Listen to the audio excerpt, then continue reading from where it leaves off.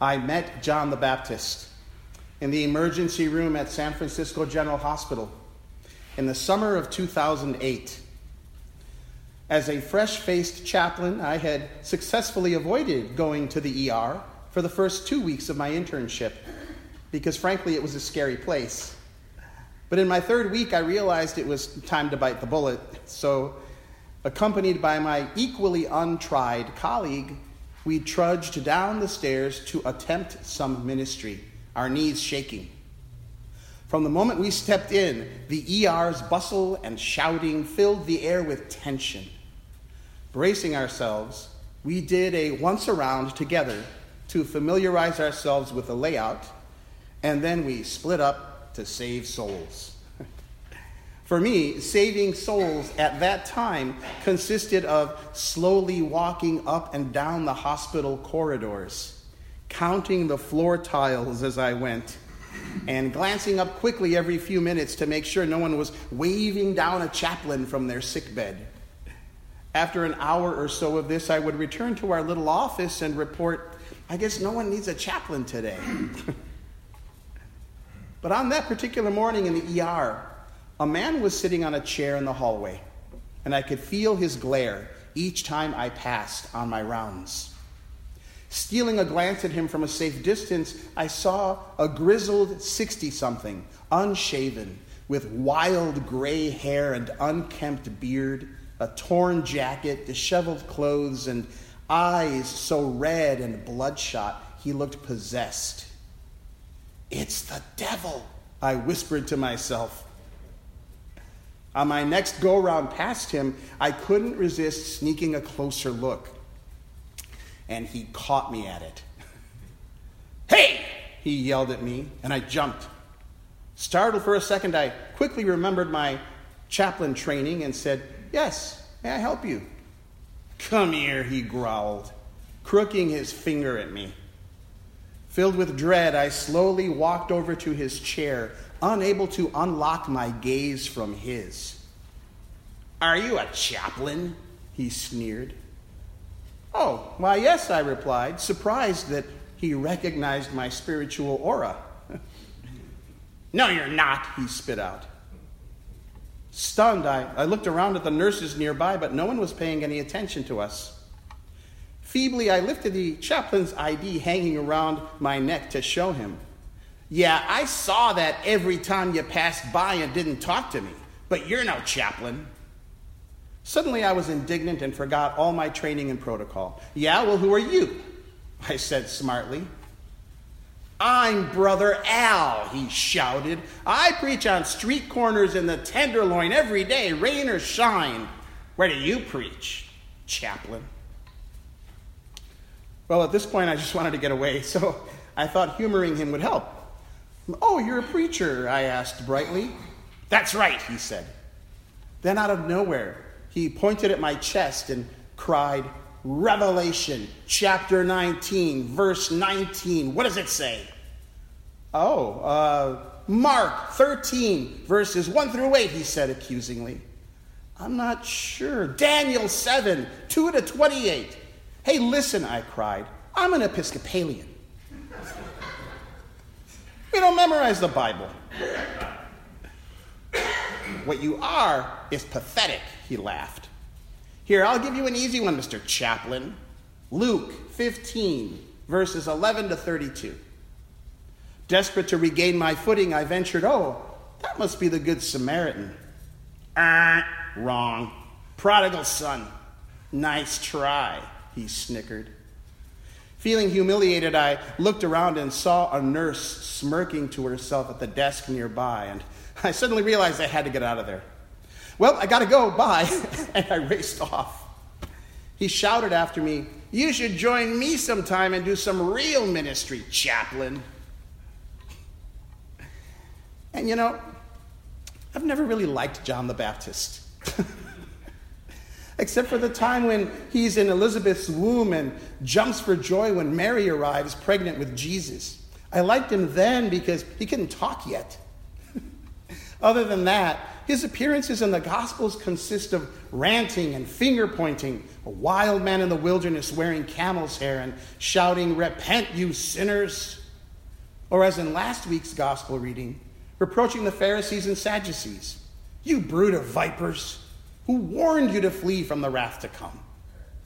John is sent to proclaim the arrival of Jesus, but he is a scary messenger. I, for one, would have preferred, a calmer articulation of the Messiah's coming, maybe over a glass of sherry. But that's not John the Baptist's style.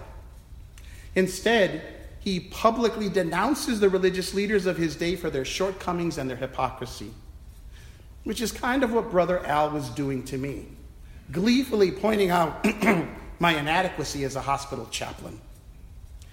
Both men were right, Al and John, in their own way, but their methods were off-putting. So I've always found it difficult to embrace so prickly a character as John the Baptist. Until I looked closely at today's gospel reading. Excuse me. John is in prison, having publicly accused King Herod of adultery for marrying his own brother's wife. As John languishes in jail, doubts about his life's work begin to torment him. Was Jesus really the Messiah after all? If so, where were the conquering armies to vanquish the oppressive Roman Empire? And when would Jesus' winnowing fork clear the threshing floor of the wicked chaff, tossing it into unquenchable fire, as John had predicted in last week's gospel text? The only news he was getting about Jesus spoke of his compassionate acts, of healings and good news to the poor. Where was the accompanying retribution? So for the first time, my heart kind of went out to that raving man of the wilderness. His prophetic voice had been silenced, his bluster cut short. Sitting in his cell, unable to understand why so little had changed in the world, John the Baptist began to worry. Did I pin my hopes on the wrong guy? Was the compulsion that drove me into the wilderness and drew forth my prophecies all in my head? Has my whole life been a waste?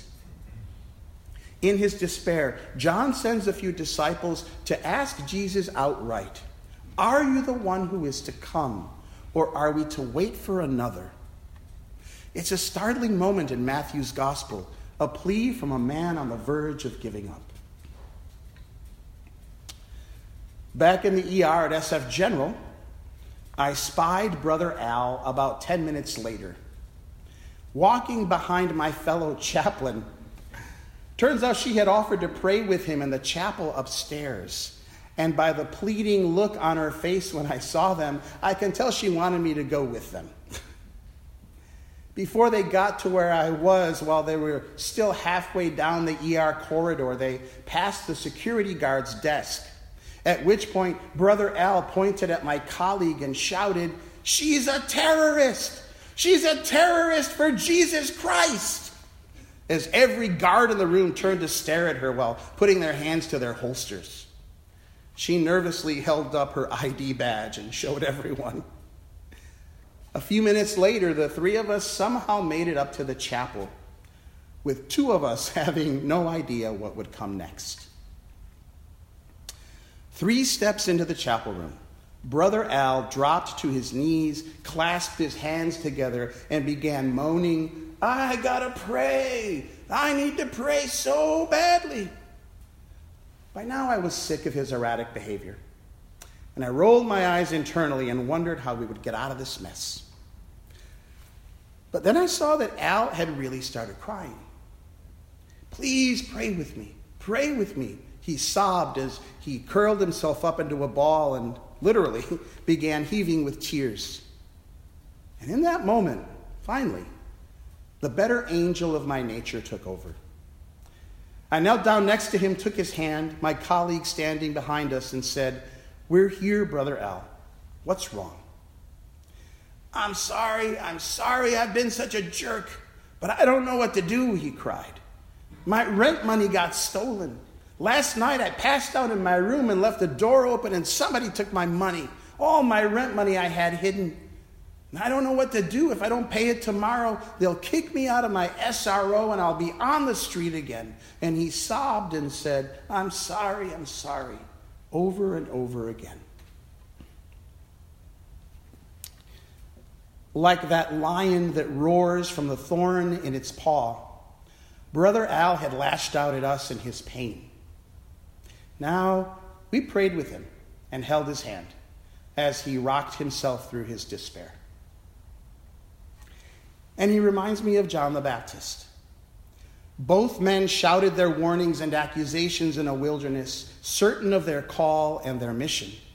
But even they in their conviction were human, with a core of vulnerability no amount of bluster could completely hide. John began to question his hope in Jesus, and we never know whether the reply he received was sufficient. Tell John that the blind receive their sight, the lame walk, the lepers are cleansed, the deaf hear, the dead are raised, and the poor have good news brought to them. In other words, Jesus says, I am setting people free from their prisons of despair. This may not look like the salvation you were counting on, John, but it is what I came to do. My salvation is compassion, not retribution. I am often up here at this pulpit admitting to lingering doubts about the resurrection. Well, I have no such doubts about the incarnation. In part, that's because I see God's love incarnated here at St. Luke's in so many ways as a result of our faith in that first incarnation of Jesus into the world. More and more in these past 2 years since I've been here, we have witnessed the willfully blind and deaf recover their senses and find their joy again. We have helped the emotionally lame to walk and the spiritually dead to rise again through our faithful companionship and care. And I know that's been going on since long before I got here. We have felt our own leprous emotional sores heal right here. And we continue to embody the good news to those less fortunate than us through our acts of generosity and kindness. These are not small things. The rest of the world doesn't act like us as we rant and shout about unconditional love and acceptance in this wilderness. We are prophets to a culture that does not want to hear it. And we are God's love, newly incarnated, the body of Christ for the world today. John the Baptist was beheaded. I never saw Brother Al again. But their fire, their hope, and sometimes their despondency lives on in our community. So should we ever sink into despair, let us try to remember how Christ's compassion has saved us at one time or another in this place. And when we see others in misery, may our faith guide us to be that compassion for them. The proof of salvation, in part, rests in us when we let our hands and our hearts be used for the work of healing and proclaiming good news to those around us. Amen. Amen.